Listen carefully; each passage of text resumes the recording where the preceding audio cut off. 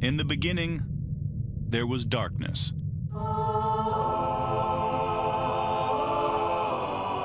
Then, there was Paul Brown. Paul Brown transformed the game. Hello, Paul Brown here. Welcome to the first ever International Browns podcast. London calling to the faraway towns. Now war is declared and battle come down. Good morning, Cleveland. We're live at my first ever baseball game at the Indians, and I'm here with the number one guy, the number one Instagrammer, the youngest reporter out there. It's Brad Stainbrook. I've had so many drinks, he even said the surname. So, Brad, tell us a little bit. You're number one, number two Instagrammer out there. How did it all start? Yeah, man, I'm 17. One day during the 0-16 season, decided to start an Instagram account. I didn't really think it was going to get this big, but here we are now with over 12,000 followers on Instagram, Brownswave on Twitter as well, and just been growing pretty good now. Absolutely awesome, mate. You know, 17, 12,000 followers. It's very impressive, mate. So congratulations and well done. Is that a home run we just got? No, I think just a base hit. Oh, no, we scored a run. Okay, we scored a run. This is live. We're at the Indians, so anything can happen on this podcast. Oh, it is a home run. It's a home run. Okay, awesome. I'm learning as we go along. Brad's educated me, and we're in the corner of the stadium trying to do a podcast, trying to be different. So tell us, what do you want to do when you finished, or long term? What's your plan? Right now, I'm a junior in high school. I'll be a senior this fall. After that, I'm looking at a few colleges for sports journalism, something in the sports field, and just continuing my growth into sports media field for sure. Excellent. How do you feel about McCoy coming to the Bria this week?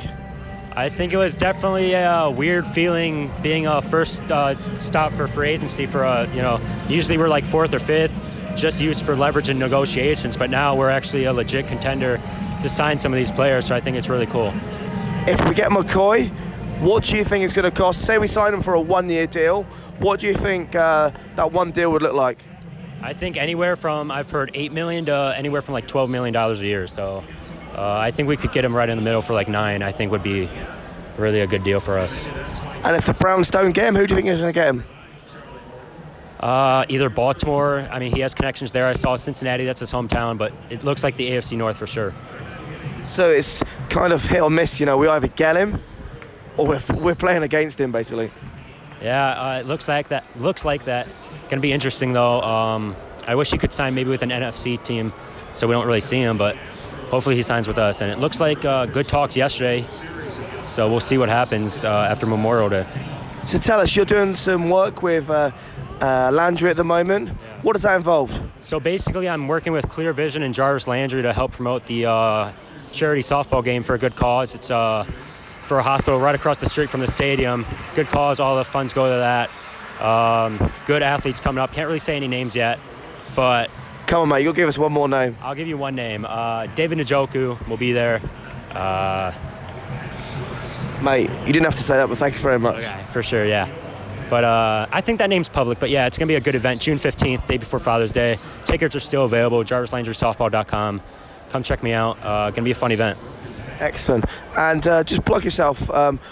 You on Twitter and Instagram? What's your details? Yeah, Twitter and Instagram, both Brownswave. Just simple as that. And just go check me out. Gonna start a website soon too. Stay tuned for that. It's gonna be fun. So tell me about how did that event go today? Pretty good? Yeah, good. I'm still going. It started off, Matthew Dixon's had an absolutely amazing day.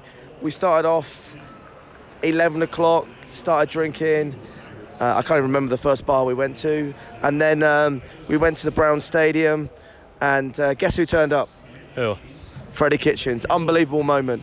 And a car turned up. Freddie walked out. He's a lot taller, and believe it or not, he was wearing black. He looked a lot slimmer as well. So it was great. He came, got involved, lots of photos. Had a great chat with Matthew and myself, and it was really good. Hey, man, I appreciate you having me on here, and it sounded like a good event today. So hopefully everything turns out for the good for Matthew, and it's good work you did today. Excellent. Thanks a lot, mate. And I wish you all the best in the future. I think, mate, you are the most up-and-coming, youngest reporter. Get yourself your credentials sorted out with Bria, and mate, you could be the next Mary Kay Cabinet.